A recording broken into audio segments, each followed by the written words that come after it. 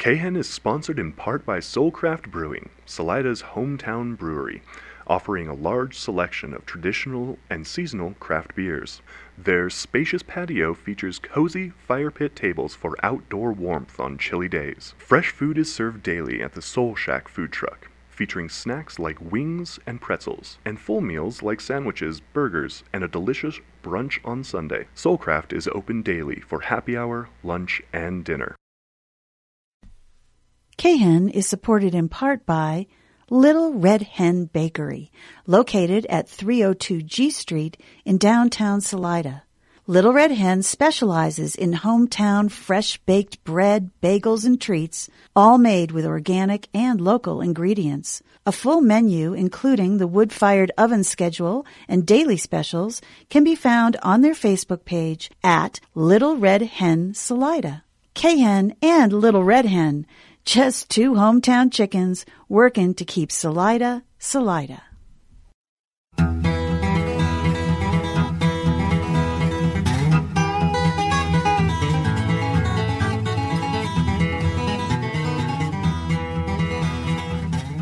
Well, welcome, friends. Welcome back to part two of our interview with Linda LaRocca.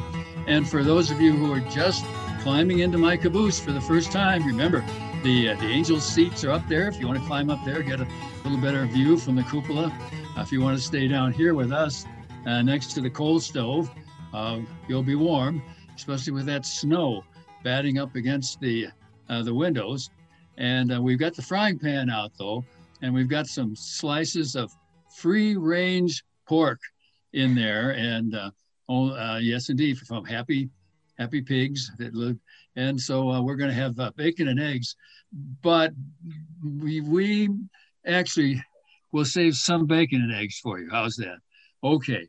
Linda LaRocca, very well-known poet, published poet often. She's just been reading us some poems, including a couple nostalgic poems, going way back to seems like we all had, we were all kids next to railroad tracks. Anyway, Linda, over to you, and let's hear some more poems and think some more about what's going on here. Okay, thank you, Forrest. This next poem that I'm going to read is really short. My introduction is way longer than the poem itself, but it's a classic by Ezra Pound. And Pound was the founder of the Imagist poetry movement. So, of course, Imagists would favor precision and imagery, which he did, and really used clear, sharp language. And so with this particular poem, I read that it took him a really long time to write it, and he pared it down, kept shortening it until he got to its real essence. And he was influenced with this poem by the Japanese haiku form, the 5-7-5 syllables. And of course, haiku uses images from nature to connect the momentary with the timeless, the transcendent, connect man with nature. And so you would not know that this had anything to do with a train or a railroad except for the title. And because it's so short, I'll read it twice. And it's called In a Station of the Metro. The apparition of these faces in the crowd, petals on a wet black bough. So here it is again. In a station of the metro. The apparition of these faces in the crowd, petals on a wet black bough. And Pound here was really like trying to compare petals and how soon they fall with the fragility and brevity of human life, making the people's faces into petals. And I think he did a great job. I can't believe 14 words. Yeah. Anyone could do this. Amazing. Just amazing. Well, and he was amazing. Goodness sakes. As you say, he made the Imagist thing. You can just imagine you're sitting, somehow I always think it's a French metro station, but I don't know where. And the door just opens for a second and you see those humans and that quickly, then they're gone. Exactly. They're gone.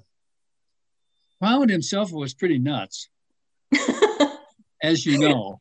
I Yeah. mean, he had a love affair with the Italian fascists. I don't know if you ever followed that out. What what happened there? He just went off the tracks, or I don't know. Do you have any thoughts about that? You know, I think sometimes that we have to separate the artist from the art, Yes. because when we look at personal beliefs of some people, and certainly this is true of poets, they're distasteful. It's hard to believe that this could be the same person who's writing these beautiful lines. And so I'm really big on separating the two, like with Carl Sandburg using the word Dago. It's to me, it's like I need to think about the art and try not to think about how distasteful this person's personal views may be to me. I don't know if other people would agree with me on that, but that's how I try to do it, because boy, a lot of artists really are uh, problematic as human beings. Yes, I will chime in here on that, Linda, in that I find it in the music it very much, and I like your separation way, because oftentimes these musicians have very rough lives, alcohol, drugs, what have you, and but they put out this beautiful artwork, songs, written poems, and you just like, wow, where does that come from? How do they do that? I've often wondered how these musicians who are on the road can come up, on the road cannot be that great of a lifestyle. And where do they come up with these beautiful songs out of their, I don't know, I guess they dream them or they see them or they something. Anyway, I agree with you. Separation is key. Well, that's one person, right? You and I agree. Yeah. No, it's important to do that. Yeah, I, trying to keep that separation is difficult. I once took a semester long, it was only a semester course in Jungian psychology, and the professor who there were only 8 of us in a class, so we had a lot of fun. But he kept pointing this out, kept saying, sometimes you'll have a dream sequence and stuff, and you'll say, that can't be me. I'm not a mass murderer or rapist or whatever. But he said, remember, you're also at some level tapping in to the collective unconscious. Your unconscious is picking up, whether you believe this or not, I don't know, but picking up vibes from the general unconscious that's just out there. And then your dreams are picking that up and saying, gee, what do I do with this? What do I do with that? How do I deal with this ad commercial I just heard? Or a funny ad commercial, like the Carnation Milk jingle, which I read to Rick the other day, which came back in its complete form about 6 weeks ago. And I'll just say that is what 1940 Carnation Milk Company offered $100 for a jingle, and they got one in. They said, we can't read this on the air, but if we could read this on the air, it would get it. And it was it turned out to be from a 12 or 13-year-old girl. Carnation milk is the best in the land. I'm holding it right here in the little blue can. No shit to shovel, no hair to pitch, no hay to pitch. Just poke a little hole in the son of a bitch. And she was going to get the $100, but they I don't know what they sent her, maybe a can of carnation milk. But I'm thinking, where does a young, almost teenage girl in the backcountry of Iowa in 1939, where does she come up with this stuff? It's just that Professor Meany, his name was Professor John Meany, what a name. But as the Jungian professor would point it out, that it's floating around out there in the unconscious. And that was his whole theory about how Nazism arose. That it was out there. All of the ancient stuff going back to the Stone Age was out there, where we would grab our clubs and go out and butcher an onyx or whatever. We that all of that stuff would come up, and that's what was getting expressed here. So I don't know how we feel about that. What do you think, Linda? Do you think some poets are we tapped into some of that really deep archetypal stuff? I think everybody is a poet, whether you're a poet or not. I think we all are tapped into that kind of collective unconscious. And that's why some of these really inexplicable images or thoughts or experiences happen to us, that we're all connected.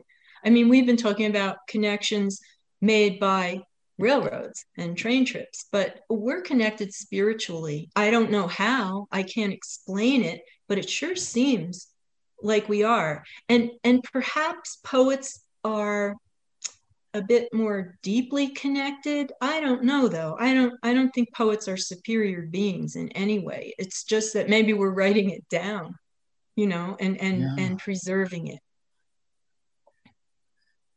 Deep discussions here in the caboose this morning. my. But railroads bring this out. I do. Long train trips. Those are the ones where you get talking to somebody and you're headed from Denver to Oakland, and all of a sudden you're in Oakland, still on the same topic. Oh my, yeah. The collective unconscious. Well, as Rick would say, are we talking about railroads today, or what are we talking about? We're getting back. We're talking about everything. So we're talking about life. I guess. All right. Well, let's get back to some. You've got lots more poems. Let's get back to some more poems. Yes. I'm going to read one of mine next, and it's a haiku, and it is in the Japanese form, the 5-7-5 syllables. So because it's so short, I'll also read this one twice. And again, haiku never have titles. Smoke in autumn air, geese flying in formation, distant train whistle. So here it is again. Smoke in autumn air, geese flying in formation, distant train whistle. And that was my haiku. And I will say that train whistles always have made me sad. They've always given me this feeling of longing and just a sense of, I don't know where that train is exactly, but I want to be there. And so I do. I feel very melancholy when I hear a train whistle. Do you? I know I do. I do. You both do? Mm-hmm. Pretty much. And on Sunday morning at 9, you can listen to this show on KHEN 106.9, our sponsoring station, and you can listen to that. And when we finish at 9:30, there's the woman who does something called Big Bird. I jokingly call her Big Bird Mother. She plays about 25 minutes of train songs that she's found from all over the place. I would say 90% of them are very nostalgic, very, pretty sad. My favorite, The Midnight Special, is all about that. And those train songs are. On the other hand, as a kid, that around Christmas time, that meant that maybe my hobo uncle, Uncle Wen, would come in just smelling the way hobos smell and being made to stand on the back porch by my mother until she could disinfect him enough to let him in the house. And so that was or going to bed. I went to bed by the train. It was called the Tikatuka. I don't know why, but when it came by, I knew I had to be in bed, getting ready to go to sleep, which I did until I was a switchman out on the railroad, and then I still did the same thing. So anyway, yeah. Huh. What other comments on that one, you guys? Well, not for me since I wrote it. Well, yeah, that's true. That's Well, I have another one here. I'm still doing railroad poems, and I have another one by Chris Ranzik, also from his book Never Summer, Poems from Thin Air. And I think you'll really like this one. It really captures a derailment, and that's the title of the poem, Derailment. The train had come off the tracks, a grinding heard 2 miles away, the low, dull sound of hollow steel buckling and warping, wheels ripping at ties and gravel, the sudden halt to it all. The cold stunned him, and he left his engine running, afraid it might not start again, aware he was the first one there amid boxcars scattered like chunks of dark rock. First came a strange silence, then a thing more quiet, snow, wet and heavy, falling on the hood of his coat. The moon illuminated cars, all empties, and the light made a hollow sound so soft and pale he felt like sleep had spilled all over the tracks, all over the bed of stones, so like his own. Later, he drove back along the rutted access road, sliding on patches of ice frozen in gullies and chuck holes. In the rearview mirror, the sheriff's lights grew faint, diffusing in the February air, dry as a ghost's kiss. And that was Derailment by Chris Ranzik. And I think it really does capture that horrible moment of derailment and then the after effect. He really does, doesn't he? Oh my. You know, he's unfortunately he passed away November 2019, way too young. And he was such a great guy and a wonderful poet, but he grew up in upstate New York and then came west. He went to graduate school at the University of Montana and then came to Colorado. And he has in his poetry that incredibly keen sense of observation. He's so painfully aware of his surroundings, and it works. It works beautifully in his poetry. We lost a brilliant poet way too soon. Driving away and the chuck holes in the road and the sheriff's lights becoming dimmer and dimmer in the snow. I mean, that's there. He puts you right there, doesn't he? He does. Yeah. He does. I think he does. Oh, I think he does too. You say, well, why did we lose him? Just, well, I'm dealing with bodies. We all have these bodies, don't we? His body just had enough, maybe. I don't know. Yeah. How old was he, would you say? He was 57 only. Oh, my. So he was way too young. And again, like I said, a lot of people in Salida do know him and will remember him. He was very well known in Colorado. So he's a great guy.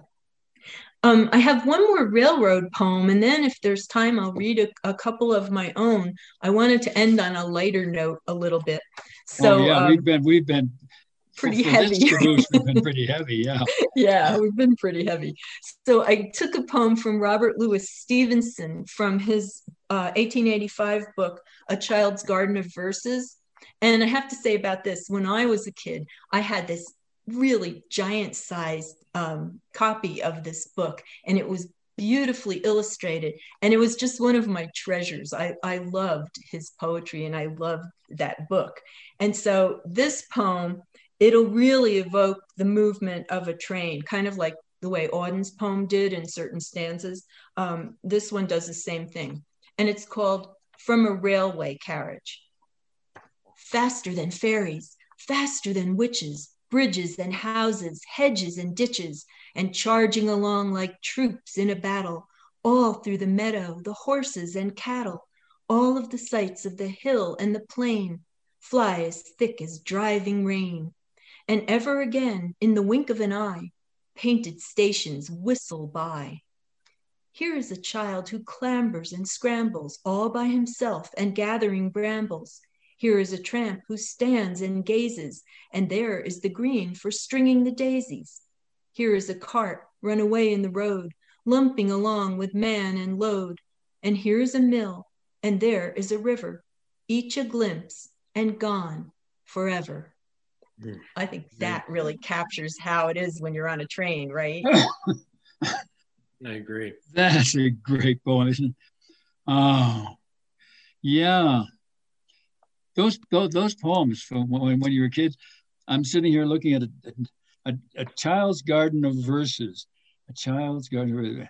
I think I know everyone, and that is in there, by the way. It's in there. I don't know, maybe, and this isn't beautifully illustrated. This is pretty cheap little version. Mine was beautiful. Yeah. Oh my.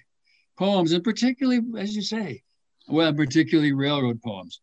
Railroads show up, trains show up all over the place in the collective unconscious of the railroad mind. Whatever. No, that's anyway. true. I think we all have that, like that desire for adventure. And no matter how modern things become and how fast travel becomes, the trains, nothing symbolizes or epitomizes adventure like a train, to me anyway. And I don't think that's right. Change. And look at we interview on this show various people who are involved in groups like Colorado Association of Railway Passengers, other groups like that, the Friends of the Southwest Chief, all these groups that exist, people who, I don't know quite how to put it. They realize that, first of all, they realize they're kind of getting screwed because they're paying a lot more than they ought to per mile compared to what people pay to go in an automobile or an airplane, where you pay for maybe a quarter or a third of your fare, whereas on a train, you're paying 90% of it right there on the spot when you buy that ticket. And you know, that exists out there a lot.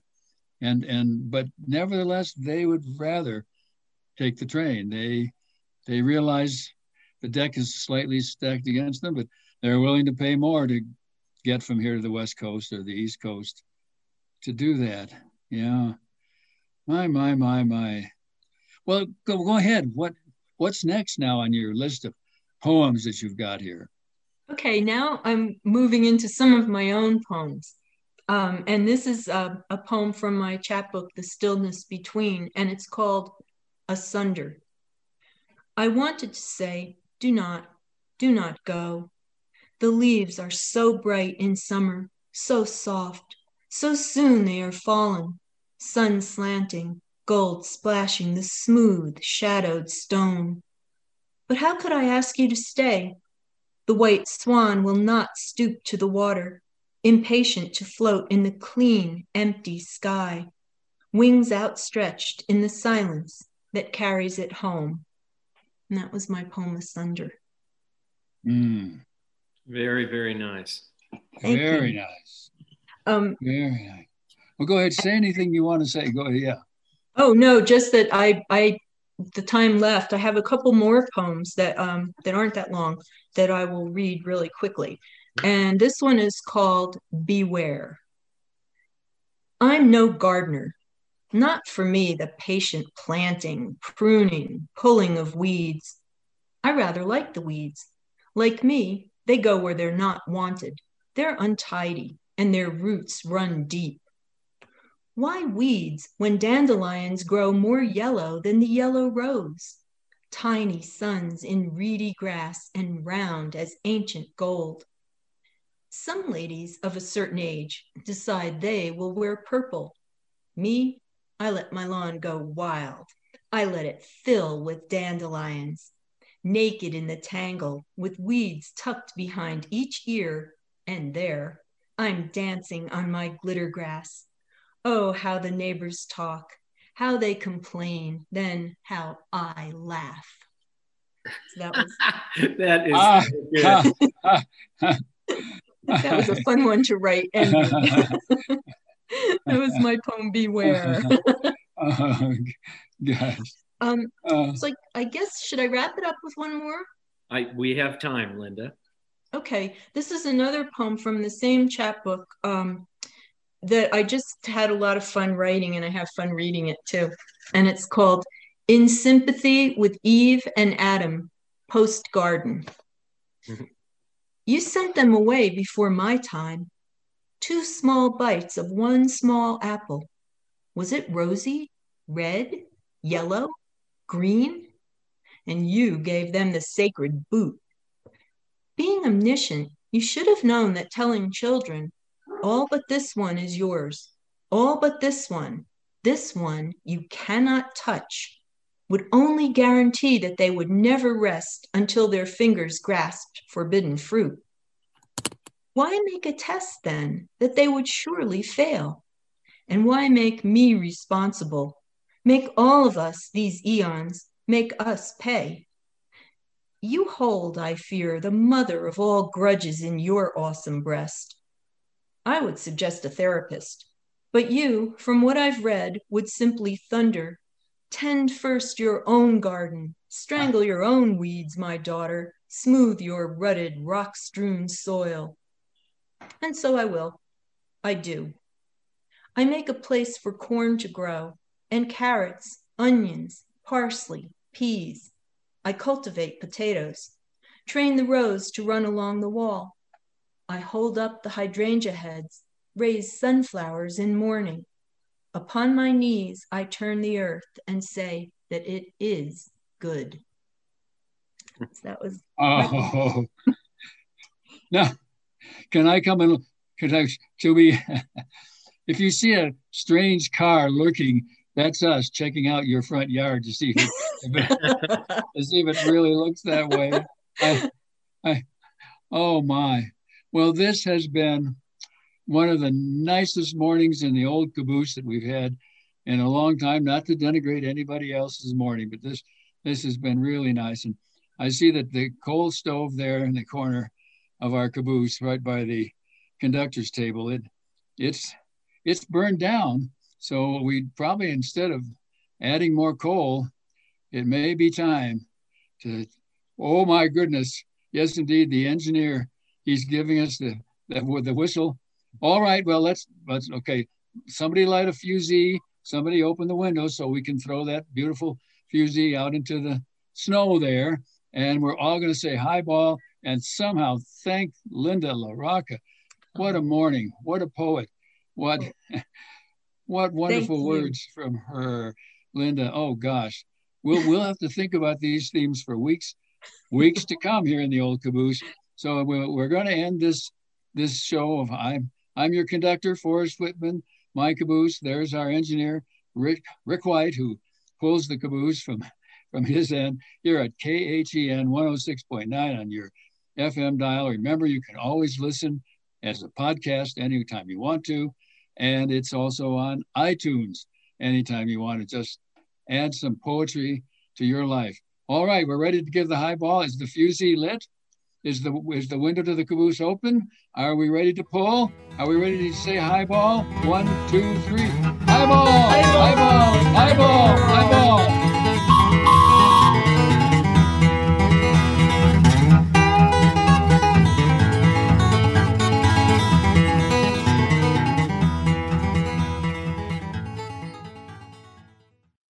KHEN is supported in part by Hilltop Broadband. Hilltop Broadband for residential and business wireless internet service, servicing Salida and Poncha Springs in Chaffee County, as well as areas in Fremont County, Custer County, and more. To experience the Hilltop difference and request new customer information, email info@hilltop-broadband.com or call toll-free 877-783-2889.